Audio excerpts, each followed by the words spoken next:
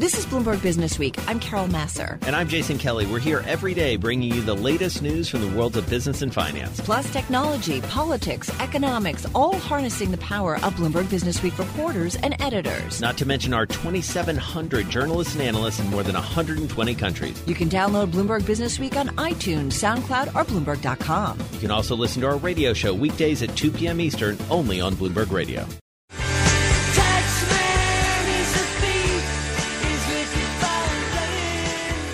Our most read story on the Bloomberg in the past 8 hours, or at least it was for most of the day. Yep, second most read, I should say, at this hour. It's about how President Trump gave most Americans a tax cut, and they didn't even notice. Laura Davison is tax reporter at Bloomberg News. She joins us right now from our Bloomberg 99.1 studio in Washington, D.C. Hey, Laura, good to have you here with Jason and myself. So tell me a little bit about your reporting and what you found out. Yeah, so there's a really big spread between the number of people that got a tax cut with this 2017 overhaul. It's about 2/3 of people to the number of people who think they got a tax cut, which is about 17% of people, depending which poll you look at. So this really shows two things. One, that Republicans have totally lost the messaging war here on what this tax law did and who it would help, and that most people would see a tax cut in addition to large corporations and wealthy individuals seeing a tax cut. Democrats won there. The second is they did effectively a poor job of sort of rolling out the tax cut. So instead of getting a big refund, which is what a lot of people were expecting, the tax cut was sort of doled out in little chunks throughout the year. So there was basically less taken out of people's paycheck, but it was not that much. So you're talking $20, $30 per paycheck at the end of the year, which would amount to a larger refund they had spent, and it felt different than getting a big check at the end of the year. And so, Laura, give us the numbers. I mean, but people did get a tax cut, and it was just too small for them to notice? Is that the idea? Yes, yeah. So you're looking, across the board, you're seeing, kind of for lower income people, maybe a tax cut of about $1,500, $2,000. You get up into, kind of upper middle incomes, $200,000 to $500,000, seeing tax cuts around $3,000 or $4,000, and if you get higher, and depending on, whether income's coming from capital gains or you get the special tax cut for pass-through businesses, even larger amounts. But it was just, getting $50, every 2 weeks versus getting, $1,000 or $15,000 at the end of the year. It feels very different. All right. So it's interesting. So as we do analysis, I do wonder what history is going to tell us. Was this a good tax overhaul or maybe not so much? So there's definitely some changes in here that Democrats and Republicans agree needed to happen. Some things in terms of changing the way that the standard deduction works, doubling that so more people are able to file on a simpler form. That sort of has bipartisan support. Where I think the truth will be is did this promote economic growth the way that Republicans said it would, and did it, basically, did we get enough bang for our buck here? And right now the jury's still out. It's still early, but the law is a long way away from paying for itself, as Republicans had said it would. Larry Kudlow, the White House chief economic advisor, has been stating this, but the facts aren't backing that up. So we're going to see, somewhere between $1.5 trillion to $2 trillion added to the deficit as a result of this tax law. And, we were at kind of the top of a cycle or somewhere near it when this law was passed. A lot of companies are saying, look, I didn't need to hire extra workers. I didn't need to buy more equipment. I had plenty of money. So they, are just sort of keeping the money on the balance sheet, and that doesn't really promote the growth that Republicans were hoping for. Right. And we saw a lot of stock buybacks and whatnot, as you mentioned, so that maybe the behavior wasn't exactly what was anticipated. It's also interesting to me, Carol and Laura, to think about this story in the context of another story that I read over the weekend, a Bloomberg story that talks about the upper middle class essentially feeling like they're quote unquote left behind. I don't know if you saw that, but it was so interesting because so much of this, and this clearly comes through in your reporting, Laura, is about perception. Right. The numbers are one thing, but the feel of, maybe not so much. The people even richer than I am are sort of getting something that I'm not, and that plays into the politics of all this. Yeah, exactly. I do wonder, Laura, what will be the reverberations, right, come 2020 when folks go to vote, and whether or not, it's all about, do I feel better? Am I making more money? Do I feel like there's more money in my pocket? That kind of thing. And we're already seeing a lot of anger about taxes. Some of the members from high tax state Republicans, from New York, New Jersey, California, who voted for the law in kind of these purple areas where people were really mad about the limitation on the state and local tax deduction. We saw a lot of those members get voted out. They're going home. And what you see from presidential candidates are, tax increases on the rich, whether it's, Elizabeth Warren's wealth tax. Elizabeth Warren also has a plan to raise the corporate tax rate.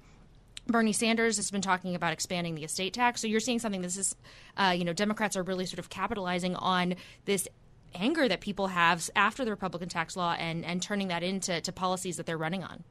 So interesting. Laura Davison is tax reporter for Bloomberg, joining us from our Bloomberg 99.1 studio down in the nation's capital. I think about this, Carol, in the context of the Overton window, modern monetary theory, like all of these things that we're talking about as it relates to taxes, to monetary policy. These are the sorts of things presumably the Fed is looking at. I feel like I have Peter Coy sitting on my shoulder. You do. Well, but what's also fascinating is I still hang on to the idea that we did a tax cut in what was a pretty good economy. So I do think about the reduced money going into the government and the shortfalls and what that's going to potentially mean going forward, especially if we start to have any kind of economic downturn, right? Your tax revenues are already down. They'll go down even more. And I do wonder about the repercussions, especially for programs, social programs, right? What will be the impact in that regard? One of the other reasons I'm thinking about Overton window, there's an episode of like saying Billions this season whose title was the Overton window. So I feel like, okay, this has really been mainstreamed, at least if it's on Billions. So, art imitating life imitating art. You never back know. And forth there. Billions, I had to get a reference in there. All right, you're listening to Bloomberg Business Week on this Monday. Carol Massar, Jason Kelly. We are Bloomberg Radio.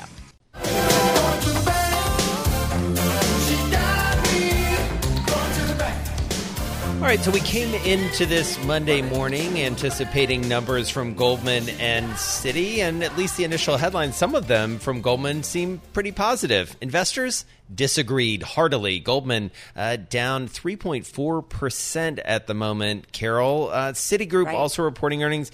They've been bouncing around, down right now 0.1%. So what to make of all of this? That's why we have Allison Williams. She is Senior Financial Research Analyst for Bloomberg Intelligence, here with us in our Bloomberg Interactive Brokers studio. All right, Allison, make us smart. What's going on here? Why aren't investors more excited? So I think to some extent we have to take it into the context from Friday, right? So J.P. Morgan had a very solid quarter, although I think a lot of that was execution. And so the stock had a big move, sort of bringing all the stocks with it.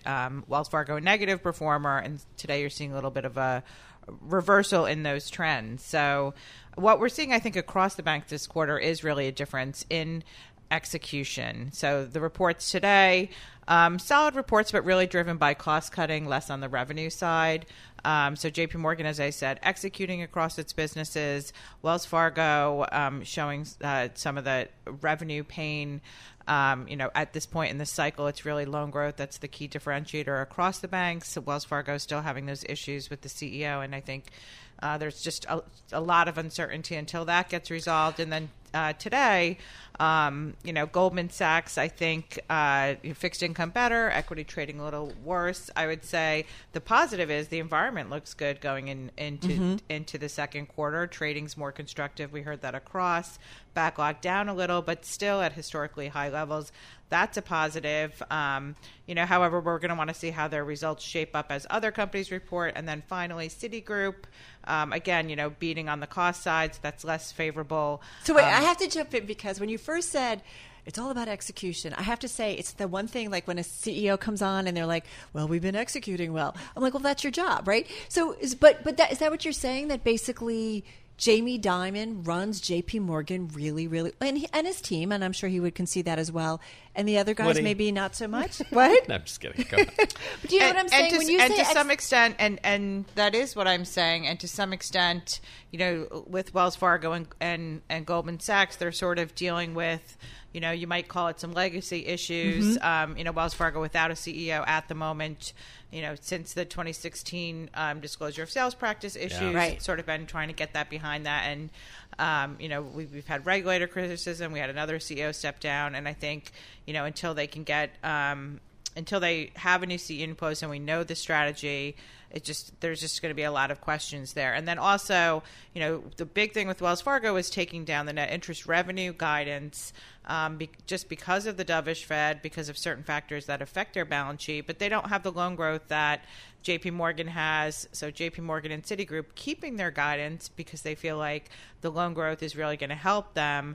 Wells Fargo is not in the same position in terms of growing its balance sheet.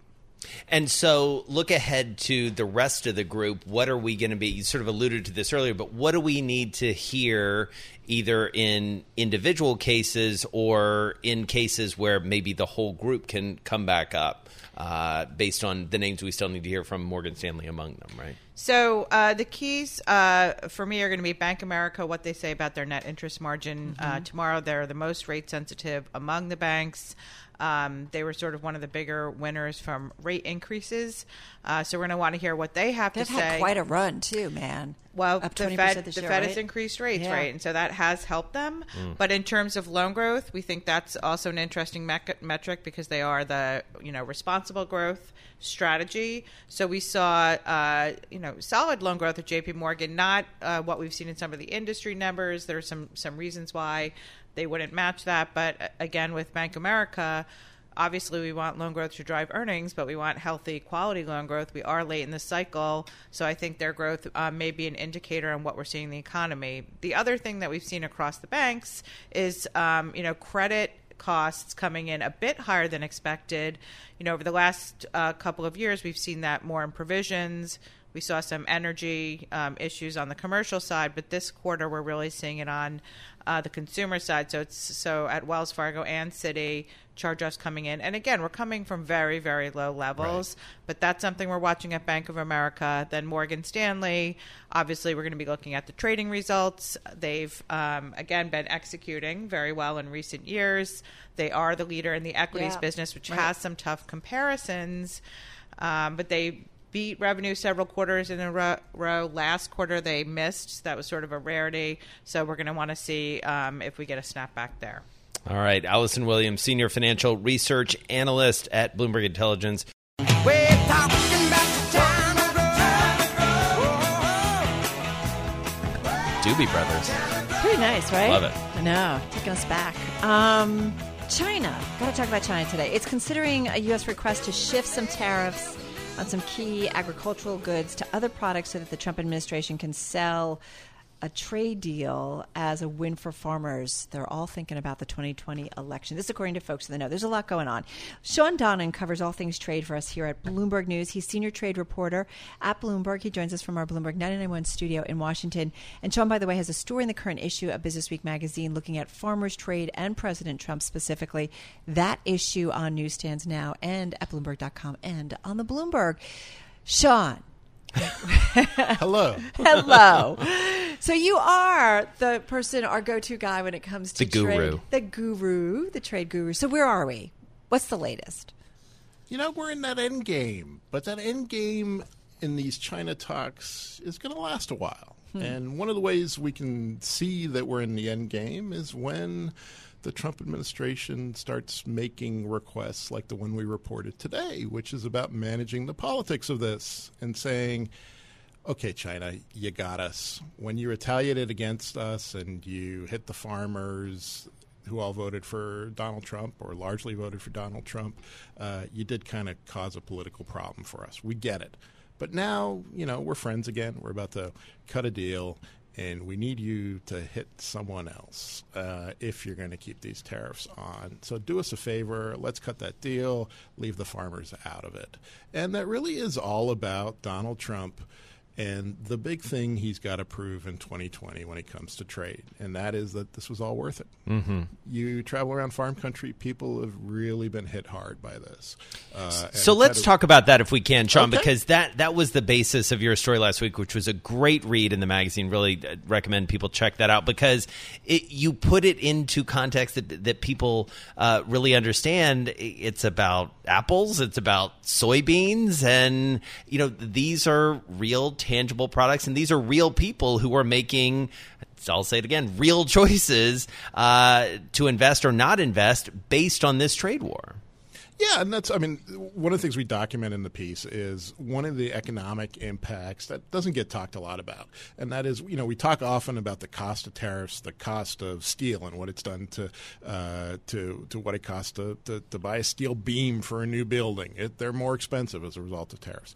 But what we don't talk about very often is the kind of damper that these trade wars have put on investment. And that's really what you see in farm country. If you don't get the revenues from selling your soybeans overseas, you're not going to buy that new combine that you need.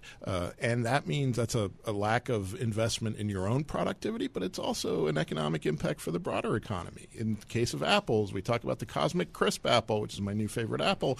And really what we're seeing is apple growers not renovating their orchards, not planting these new miracle apples at the rate that they should be, and that's really an investment in the future. And why aren't they doing it? Because of the trade wars. So, the trade wars, we tend to think of them as a real short-term impact in terms of soybeans not moving to China, but that has consequences for the broader economy, and that's really what we're seeing. And if you're going into 2020 and you're President Trump and you want to prove that your new aggressive approach to tariffs and trade has really yielded something, you first of all need to repair the damage, and that means getting China to tariff something else. So would this be considered, if indeed this is what happens and how it plays out, Sean, this would be a step forward to a final U.S.-China deal? Possibly. Nice commitment there. No, I think it's kind of, we are in this end game, but in trade negotiations, it's not like tax day. There is no April 15th in trade negotiations. These things drag on for a while, and it could drag on for certainly a few more weeks. Could drag on into the summer. We just don't know, and a lot of that is going to depend what the Chinese do with these kinds of requests. Whether they decide that, hey, Donald, you're asking for us to help you out with the farmers. Well, we'll do that for you, but we need just one more thing. And so what is the biggest sticking point, you think, from the Chinese side of this? I mean, and what do they really need to get out of this so that they, too, can sort of declare a win?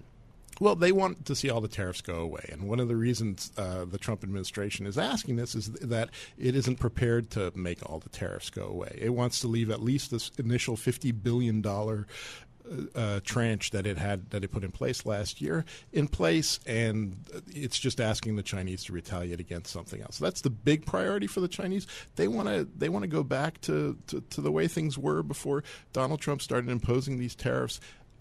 And we'll see where we end up. And that's going to get into what the Trump administration gets out in terms of reforms from the Chinese. Above all, they want to get back to doing business as usual. But, Sean, is it, we keep talking about, and we've got guests coming in who say, this is an opportunity for the United States to really do a smart, more relevant trade deal with the Chinese, considering everything that's going on. China's creating collaborations and alliances with other countries, other trading blocs around the world. So I do wonder, is this a step in the right direction towards a better, more relevant trade deal? Well, these are the details we're going to find out when we get that final deal, really, because it's if we're talking about tariffs and which ones stay and which ones go, those aren't the things that are going to get you a meaningful trade deal. It really is those reforms in China. Until we know feels more like horse about trading a little bit right exactly. now. That's the horse trading in the kind of final stages. There's a big question over how you enforce a deal. That's something else that Secretary Mnuchin was talking about at the weekend. And you raised the possibility that the Chinese could enforce what the U.S. does, which could raise some problems for U.S. companies. So all of this is going to come together in the end, and it's going to get back to that fundamental question of, was it all worth it? And right now, we don't know. And meanwhile, Sean, only about 30 seconds left, but there are other trade deals that aren't quite done yet, including the USMCA, right? Right, absolutely. So the USMCA, this is the new NAFTA that Donald Trump negotiated last year, wrapped up last year with great fanfare. It still needs to be approved by Congress. Unclear whether that will happen this summer. He's also got a negotiation with the EU that's going to get underway in the weeks to come. And today the Japanese are in town here in Washington to start negotiations there. There's still a lot on the plate for trade and a lot of reasons for you to have me back on the show in the future. I'm just thinking they haven't figured out the acronym for USMCA, Sean, and that's just holding it up. USMCA?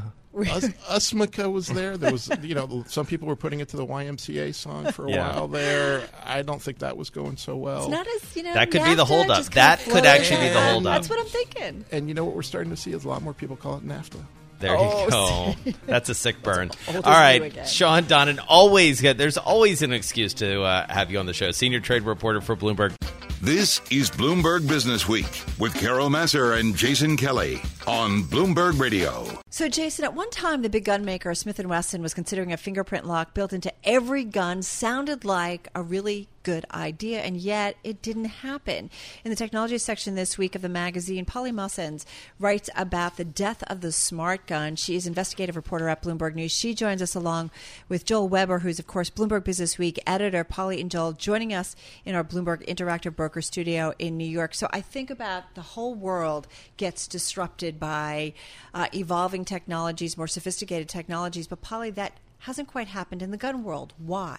No, and not for lack of trying. As long as 20 years ago, there was a conversation about having these kinds of technologies, but then a combination of a law that people considered very restrictive and the combination of the Second Amendment organizations lobbying against this kind of technology led us to a world where we don't have any smart guns. There's not a single one on the mainstream market. So how does this story come about, Joel? Polly raises her hand and actually says, I have a great idea. Yeah. So that's where it comes from. And for real, I think there's this great irony to this story, which is technology has really advanced basically every industry you can think of. And yet one industry has sort of been able to resist that. And so there's a curiosity gap there of like, what? Why? Right. Why?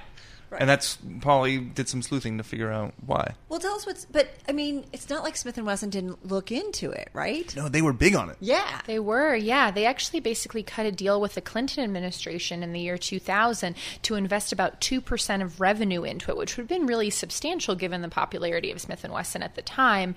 But that deal was quickly dissolved once the NRA got a hold of it. They basically boycotted the company. They had their revenue drop about 40% immediately because the NRA told its members, do not shop at Smith & Wesson. Smith & Wesson has cut a deal with the Clinton administration. The end. Done. And that's exactly what happened. The company ended up selling for basically pennies on the dollar shortly thereafter. And the NRA, not surprisingly, figures very prominently, as you mentioned, into this narrative. Their ability to mobilize is really demonstrated in this incident as well, right? Absolutely. When you look at a law that was passed in the state of New Jersey that actually, it aimed to get smart guns really going. But the reality is the way that the law was written was that once a smart gun was available for sale in the United States, it had to be sold in New Jersey. So basically the NRA and other Second Amendment rights groups, Wait, explain that again. So once there was a smart gun out there, New Jersey said, that's all we're going to sell. That's right. Okay. That's exactly right. So even if it's sold in California and Maryland, wherever it is, if it's on the market, that's what New Jersey will turn to. So then when a gun was actually developed, and this particular firearm, it was reported it had a lot of different defects that people didn't like, it was being sold in those two states, and people really freaked out. They worried this is the only thing we're going to be able to sell. The NRA really jumped on that. One of their publications actually published a review that called it disappointing and a potentially dangerous firearm. So from there, you really had a big backlash from the community that's most likely to purchase a firearm. So what do you when we wrestle with all of this, and obviously we haven't been able to see real attempts to bring this to market. There are some bit players that are still kind of poking away at it. But what do you think the bigger takeaway is, and where do we go forward with this? I think the biggest takeaway is what we often see in this space is that compromise is incredibly difficult. In this case, the person that wrote the law actually basically wants it changed. They don't even like the way that it happened.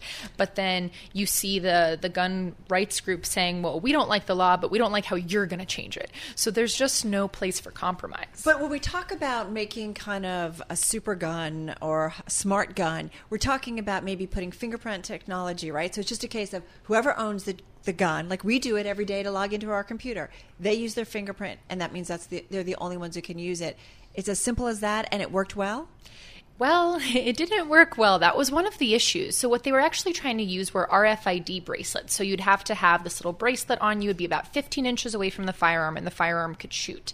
The issue was that you could actually use magnets to unlock the firearm. Wired ran a test, and they were able to do that. So not so smart yet. Exactly. And when it came to the fingerprint technology, that's what they're really aiming for. No one has put a ton of research and development dollars into it. So part of the reason it doesn't exist is because you haven't had a mammoth in the industry really put a lot of money behind it. Which makes me think, Joel, forgive me, where's venture capitalists on this in Silicon Valley? Just about 30 seconds. Well, I mean, to incentivize people and to have a project that didn't work sort of taints the well a little bit. Like, how do you incentivize other people to do this, right? But so how do we get Silicon Valley interested? No, or how does one? They've about looked 20 into seconds. it, but once you have this law in New Jersey that hasn't been changed, and once you have this political system that's really reluctant to change, might not go anywhere. We have reusable rockets. I'm just going to say. Right. It's a great story, a must read. Joel Weber, thank you so much. Editor of Business Week, of course. Polly Mawson, she's investigative reporter at Bloomberg News. Check it out on newsstands, on the Bloomberg, and at Bloomberg.com. I'm driving in my car. I turn on the radio. How about you let me drive? Oh, no. Who's gonna drive you home? Honey, please, I'll do the driving. Drive on. Excuse me, I want to drive. Just drive, baby. It's the question that drives us.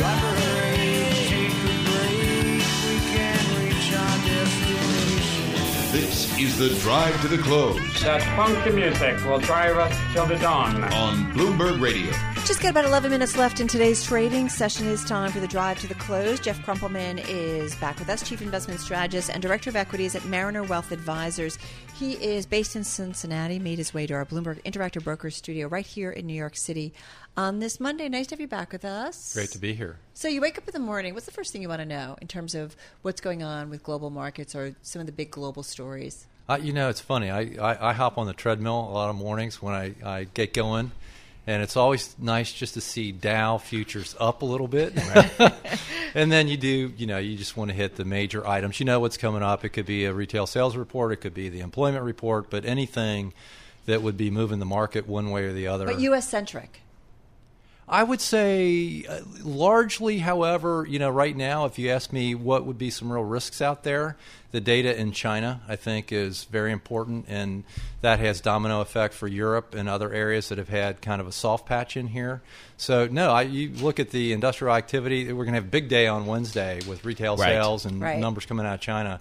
Yeah, I shouldn't say it's only our world, immediately. No, it's global. I got to think over the holidays, going back to Christmas time, your heart rate might have been up a little bit when you were on that treadmill, even more than from the exercise. Although, as you reminded us in some notes you shared with us before, you stuck it out. I mean, and you were a voice back in December when things were really starting to trend downward. You said, maybe this isn't as bad for as long as people are fearing. What gave you the confidence to kind of hold your line there?